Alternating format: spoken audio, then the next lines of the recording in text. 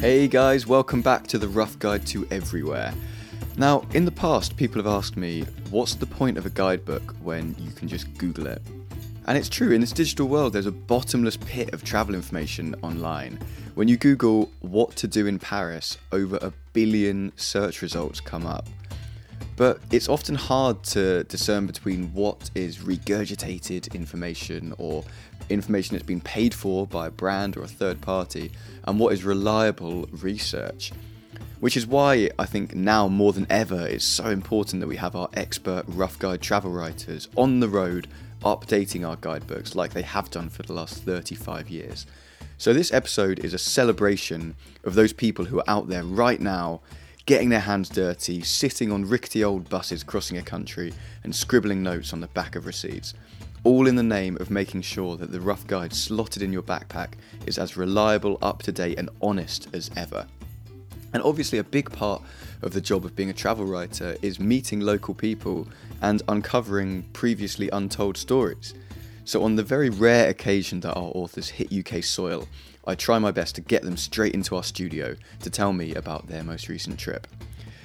In this week's episode, I speak to two Rough Guides authors, Shafik Megji and Harriet Constable.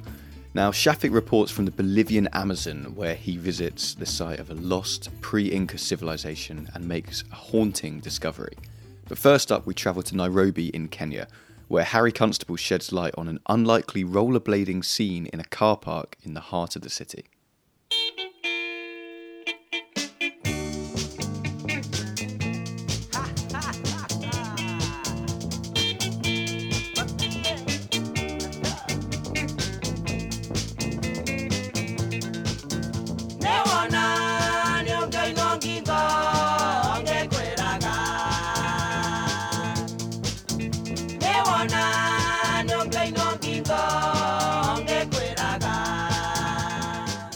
What brought you to Nairobi in the first place?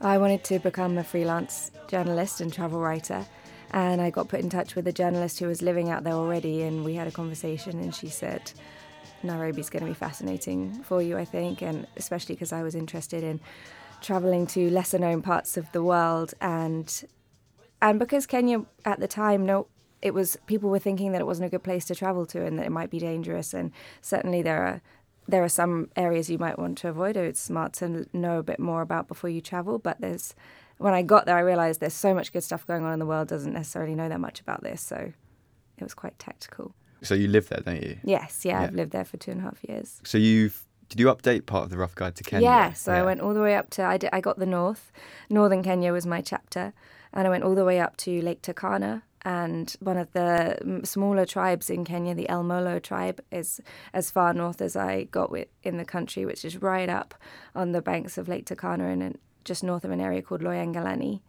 Not a lot of tourists get up there, so that was pretty spectacular to go that far. Is that the first guidebook job that you've got? Yeah, exactly. How'd you find it? Fascinating. I mean, the amount of people that you get to meet, and you're sort of popping into random little cafes in the middle of nowhere being like, is a smoothie still 300 shillings? Or, and people, the conversations that spur off the back of that is pretty interesting, I think. Yeah, I bet. So you sent us in a recording. Can you just tell me a bit about that?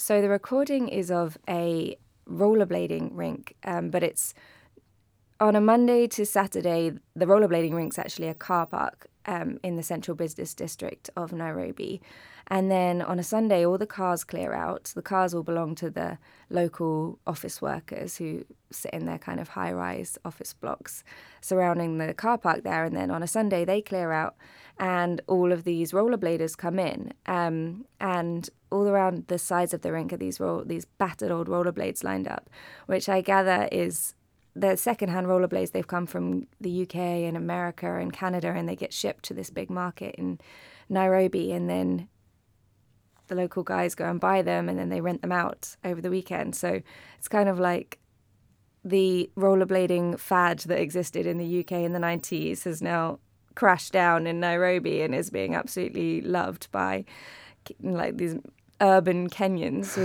who spend their weekend blading around, playing hockey, playing street hockey.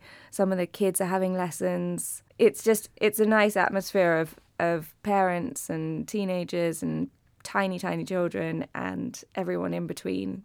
I think I sat well on the not very good scale. Right. But I was very welcomed and supported in my terrible rollerblading. Got to give it a go. Yeah. This lady's going to help me down the ramp. Oh my God, I'm definitely going to fall. Okay. I'm killing it. Just grabbing onto the wall like an old lady here. Looking good. All right. Down the ramp of doom. Okay. Nice. You can go fast. Sorry, I'm just falling. I can go fast. Okay, then you're allowed that side. If you cannot go fast, this side. Okay, this is for the beginners area. Beginners, yeah. So to my left here, there's a whole section with mainly toddlers, Yeah. and that's where I'm going to start today. Sit here. I'm going to start in the slow section, and then we're going to build up to the Okay, then you stand speed on the slope. skating. Oh, Sam. So thank you so much. They're letting us go. They're letting us go, and we're beginning a rollerblading adventure. Everyone is laughing at us. We're laughing at us because we are the only tourists, it looks like, in the entire roller Can you park. paint a picture of what's it look like and what's it feel like being there? So it's a big car park, but it's just a standard car park. It's got rutted, cracked ground, poor concrete job, concrete walls at the edge with people sitting around. There's a few flower beds in the middle of the rink there with tall trees, which if you follow it all the way up with your eyes, then you've got this lovely bright blue sky and sunny day. And yeah, it's a good atmosphere, but the surroundings are very random for this eclectic sunny afternoon of rollerblading is actually in the middle of a load of office blocks in a car park. But that's what they're making it work, I guess. So there's some kids over here, I guess a few teenagers, and they're just on their rollerblades taking a selfie. Welcome to Kenya. Santi Sana. Okay, so we're skating out of the beginner zone and into the intermediate zone of the car park. Hello. Hi. It's just a guy on a giant bicycle wearing a what looks like a American football top. Yeah, we're now into like speed skating zone, and we're just pausing for a break because everyone that's coming past is pretty serious and going quite fast. Apart from one woman over there who looks like she's not quite comfortable to be in the. That's going to be me in a minute. She's wobbling around quite a lot. But the really nice thing is that everything goes and everyone seems to be welcome. So there's speed skaters who are kind of gliding around elegantly, quite and seriously as well. They're going round and round and round for an hour just in line, and each of their feet is about a foot away from each other, and they keep it like that the whole time. It's very skillful. Meanwhile, these tiny kids are kind of falling over or wobbling across the rink right in front of them, and someone more skillful will swing by and kind of pick them up or hoist them up as they go past and have a laugh or pat them on the head, and then that kid wobbles off again. And other ones, there's a guy, Sam, who's just the most amazing rollerblader, and he's just showing off all his tricks and impressing the ladies that sit around the edge and take photos of him. Excuse me. Hey. Hi. How are you? I'm fine. I'm Harriet. I'm Sam. You're the best, Sam. Yeah, You're thanks. the best here. Yeah. So you've got to teach us how to do what you've been doing, Sam, because I think we're ready. Yeah, I can teach you. Yeah, let's do it. Right. I want to do that thing where it's the one leg with the one, Okay. with the other leg up. I can show you how to do slalom. Slalom, yeah, let's do that first. Is that in slalom? Yeah, let's start with the basics and then work up to the one leg in the air situation. Sam, how long have you been skating here? Here, Yeah, since 2009. 2009. Yeah. Every Sunday. No? How? Yeah, every Sunday. Every but Sunday. Weekdays I do it for my own. Some days you come not on a Sunday Yeah, evenings. when it's quiet. Yeah, maybe. Is there from normally- 5 to 6. Yeah, Okay. not people. It's always like people. Always every day, Yeah. not just Sundays. Yeah, not on Sundays. But people they only skate here only on Sundays. Okay, but you have your own skates, so you can come anytime. I have a lot of skates. Oh yeah? I have like 20 pairs. Who's this? I train him. Ah, I'm the coach. I was training how to do backslides, dare ups, and he's flips. very good. So how old is this guy? What's your name? Hello. Nice, I'm Harriet. Nice to meet you. I was training how to do spins and backwards. Yeah.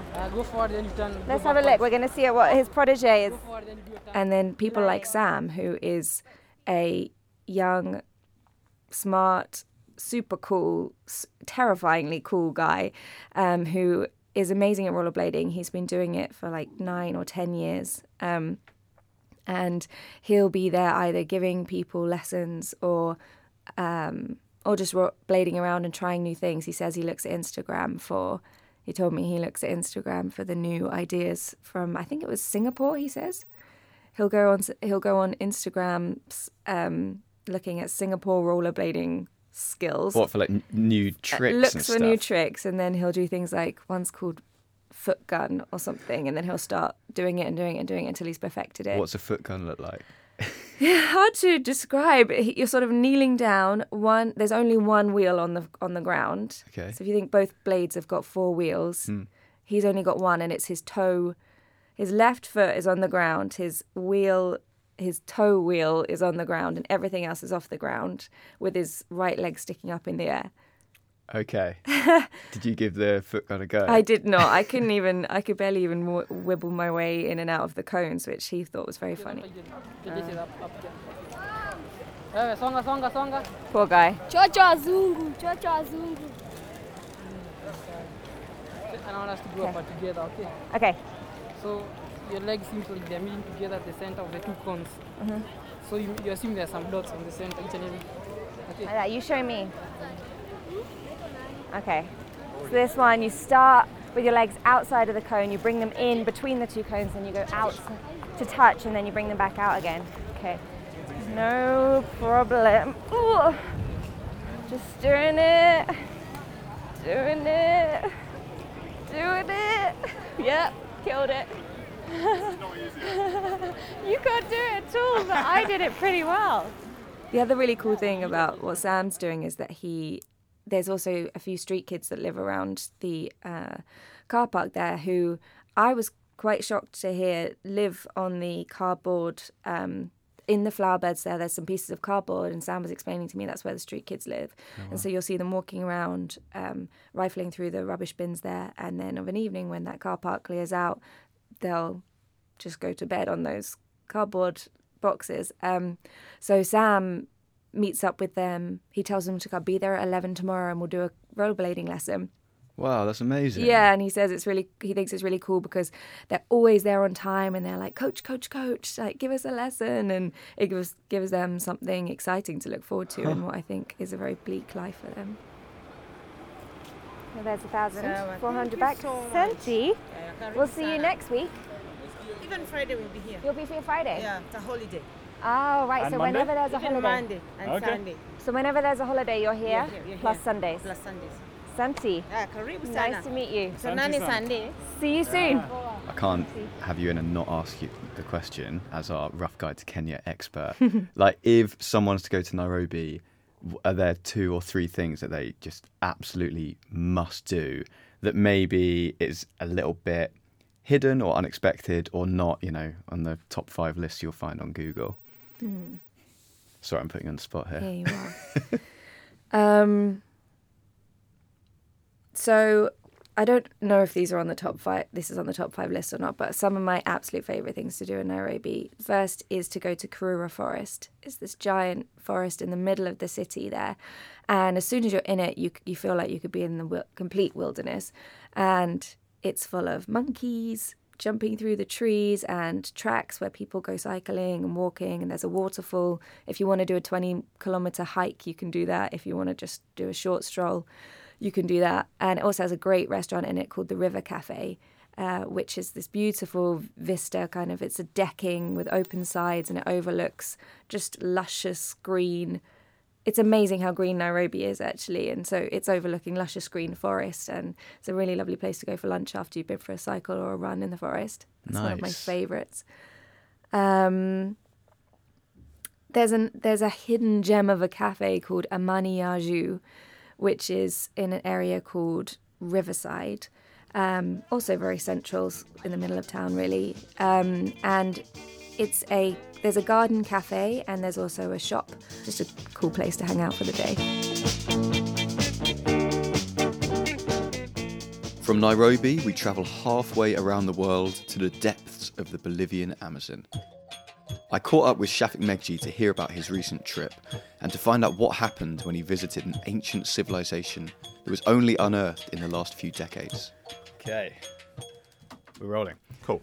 So Shafik, we've heard from you before in series 1 of the podcast from Costa Rica, where you were also in the rainforest, kind of getting your David Attenborough hat on. Absolutely. Can you tell me about what's your background with South America and Latin America? Is that an area that you know particularly well? Yeah, I mean, it's one of the areas that I specialise in. I mean, I think as a kid, I was always fascinated by the Incas and the rainforest and just extreme environments. But I only visited about 2004. I'd been working as a journalist in London, as a sports reporter. But I got fed up. I'd never taken a gap year. And I was tempted by Carnival in Rio. So I backpacked around South America and fell in love with it. I started writing about it. I started writing about travel there. And that's led on to where I am now. Yeah. Out of interest, what's your favourite thing about the job of updating a guidebook? Because I think in people's heads, it's, I don't know, it's quite easy, or you're just like travelling around and it's very, taking notes on the back of kind of bits of scraps of paper or whatever. But like, what did you find the reality of guidebook updating to be like when you first started? Yeah, I mean, my perception before working for Rough Guides and before doing any guidebooks was that, oh yeah, very easy, very glamorous, lying by the pool, jotting down my thoughts and experiences. And the reality, 95% of the time, is sadly not that. I mean, my favourite part really is, apart from exploring new places, is actually meeting people. I mean, you do so much of the research is based on talking to local people, talking to other travellers. And it's really those human interactions and getting a different take on things, getting a different way of looking at things that really, for me, that's what travel's about. Absolutely. So tell me about Bolivia. So I've never been to Bolivia before. I've been to Uruguay and Argentina. That's kind of the extent of my South American knowledge. I think of Bolivia as being a classic backpacker destination. I think a lot of people would group it in maybe with Peru, possibly Ecuador. What is it that makes Bolivia unique as a destination? Yeah, I mean, in some ways it's one of the least known countries in Latin America, even though it's right in the heart of the continent. It's bordered by Brazil and with Argentina, Chile, Peru, Paraguay as well. But it's fascinating. I mean, most people think of it in terms of the Andean side. They compare it with Peru, as you say. Think of mountains, llamas, and probably not that much more. But that's only one side of the country. The eastern side, near the borders with Brazil, for example, there's deserts, there's savanna, as you get in Argentina, and a third of the country is within the Amazon basin. It's still relatively little visited when you compare to Peru, for example, or Brazil. But it's got so much to offer. It's so diverse. In the south, you've got the world's biggest salt flats. On the border with Peru, you've got Lake Titicaca, which is the world's highest navigable lake. You've got the world's most dangerous road, which is popular for mountain bike trips. I've seen that before. Is it like 30 miles or something like that? And it's people kind of winding down the side of this great canyon. With sheer drops. And but you've also, I mean, a lot of it is altitude in the west. So you've got the world's highest city, or the world's highest cities in Potosi and El Alto. But it's a place where you have real-life witches. You can go to witches' markets in La Paz and find all kinds of weird and wonderful potions. So why were you there recently? So I was there recently to update the Rough Guide to Bolivia. But to be honest, I was tired of being cold and constantly at altitude and constantly out of breath. So I swapped with my colleague to do some of the east, and particularly the Amazon basin. So describe what is it like? What's the Amazon basin like in Bolivia? I mean, about a third of the country lies within the Amazon basin. And the great thing in Bolivia, as compared with Brazil, for example, or even parts of Peru, is that it's much easier to visit pristine or virgin rainforest and escape tourism and essentially modern civilization. Yeah. So you were in the rainforest, and what exactly were you doing there? So you were meeting up with people to explain about the ancient civilizations that used to live. So the flight takes you to Ruanabake, which is the hub of ecotourism. Now, if you keep travelling east towards the Brazilian border, you get to cattle country. And near there's some absolutely fascinating remnants of essentially a civilization that was only really discovered or really properly understood over the last few decades. Wow. It goes under many names. It's commonly known as the Moxos culture. So they predated the Incas, and within modern scholarship, it was commonly thought that it was impossible for a sophisticated civilization to have arrived in the Amazon just because of the harshness of the terrain. But actually, with satellite technology in recent years, they've discovered a network of around 20,000 man-made structures. Wow. So they're commonly called lomas, which are hills in Spanish, which are huge man-made mounds, and these were often linked by causeways, and there were man-made canals. So many people think that this culture was the origin, or at least one of the origins, of the myth of El Dorado, of a lost, sophisticated civilization of gold in the Amazon. Huh. So while out there, you sent us in an interview. Who was this with?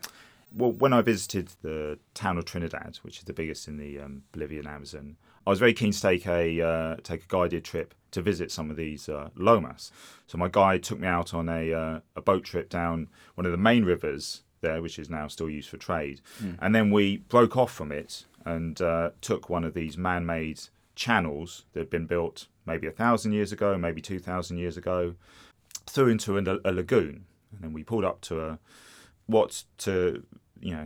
first glance just looks like a hill, a natural hill, and it's covered with trees, and there's a family that lives there now. So they had all their kids' toys and things like that. But actually, this was one of the man-made mounds that had been built by the Moxos culture. Wow. So what was it like actually kind of getting out of the boat and getting onto this mound?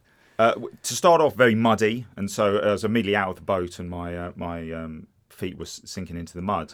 But then almost every step you took, you were standing on broken bits of pottery, because I'd gone just after the rainy season. So each rainy season brings a new layer of ancient pottery to the surface. So I was walking around very gingerly, to be honest, because it feels like you're walking over museum exhibits, and then you soon realise that the hill is completely covered with these broken shards of pottery. Wow. So after we landed on the island, my guide gave me a bit more background about the culture. This is the same time of Tiwanakus. After Tiwanaku came Aymaras, and after Aymaras, Incas. Yeah. So this ethnic group lives between 800 before Christ and 1200 after Christ. So in this time they built this kind of hills. Yeah. Before 1990, there were not too much information about it. Even me, for example, I didn't study in the school. No. People didn't learn about it. Yeah. Now we have a lot of information, and we have these places to show you. No? For example, we know that they built this kind of hills to get safe in the rainy season. No? So when it floods, it gets them above the water. So, wow. All around, you're able to see, for example, this is pottery. No? Yes. First of all, they made the pottery just to use, no, for like a tool. And after that, when they are more advanced, they put some figures, no? Yeah. And after the figures came the painting, no? So you're able to see, for example, that these people use many figures and paintings. And so it was very advanced for... It was one... One whole pot. Yeah. Yeah.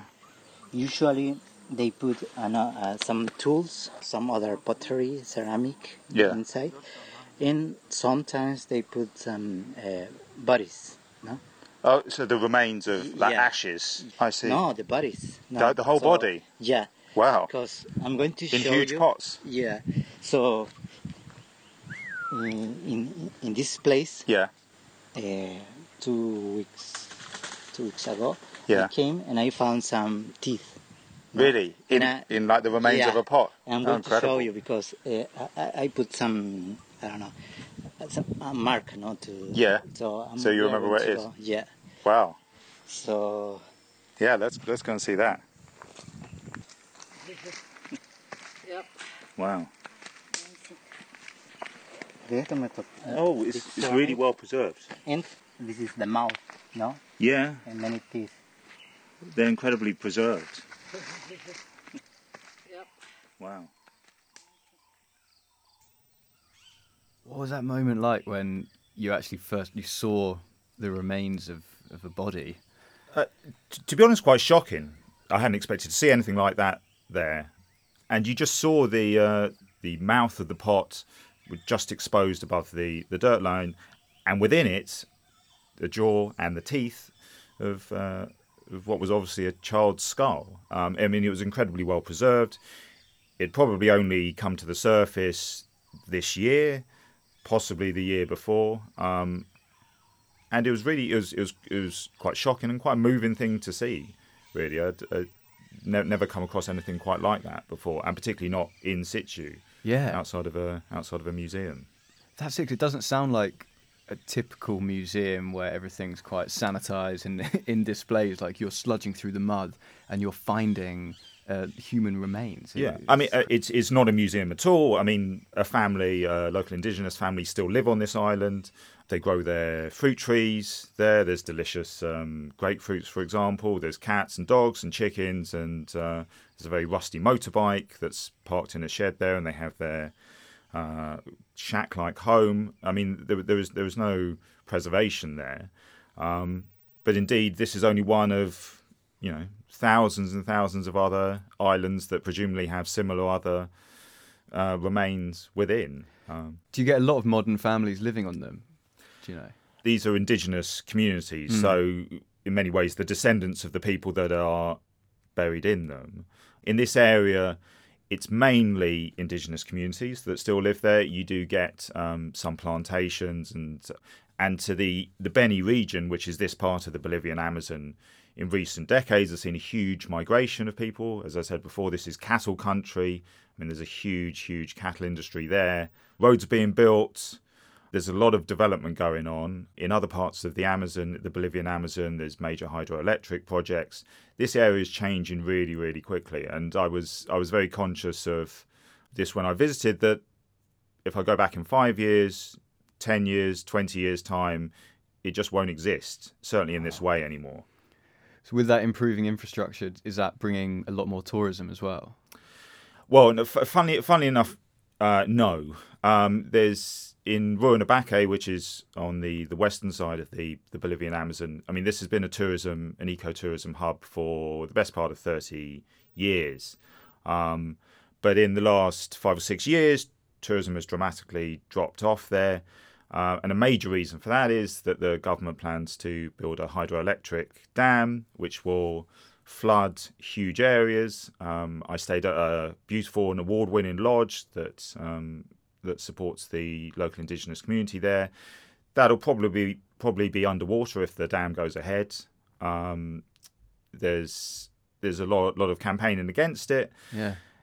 As it seems, as we talk now, it looks like it's going ahead. So that will really have a devastating impact.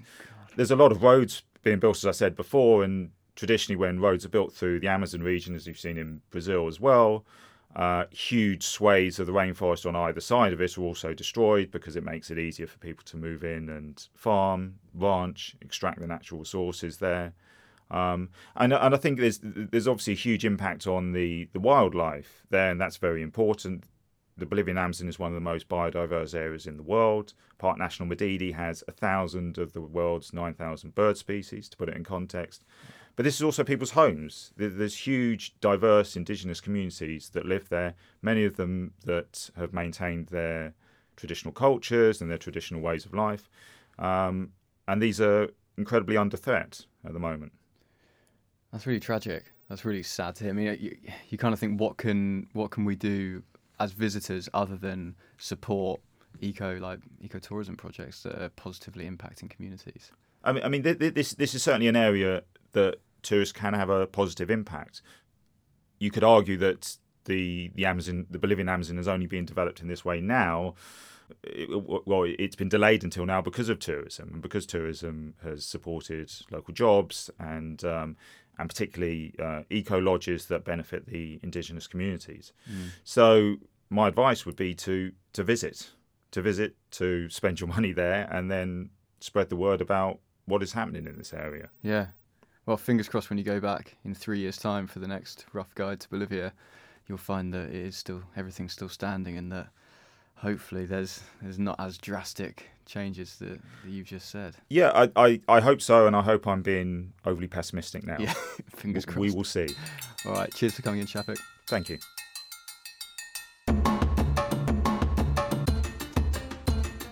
Now, Harry and Shafik's dispatches are completely different, but I think they both hit home the same point, that it's only through being on the ground and talking to locals and, like Harry said, visiting every nook and cranny of a country that you can properly update a guidebook and get to know a place. And I think there's a pretty fundamental point made, that the things our updaters witness on the road are not always rosy. Those homeless kids sleep in the car park in Nairobi where everyone else is rollerblading, and there are serious environmental developments near the Moxos site in the Bolivian Amazon. So it's as much the duty of our guidebook authors to inform on how you can have the most amazing trip as it is for them to report on the context of a country and what's actually going on right now on the ground. Huge thank yous to Shafik Megji and Harriet Constable for coming into the studio and having a chat and sending us your wonderful recordings from the road. Thank you also to my producer Alana Chance, my assistant producer Katie Callan, and to Keith Drew from Rough Guides and Georgina D. And more than anyone else, thank you, listener, for tuning in once again. If you're enjoying the show, remember to subscribe to it on Apple Podcasts or wherever you listen to your podcasts, and give us a 5-star review. It takes about 3 seconds, and it means that other people will be able to discover the show. Thanks a lot, and see you soon.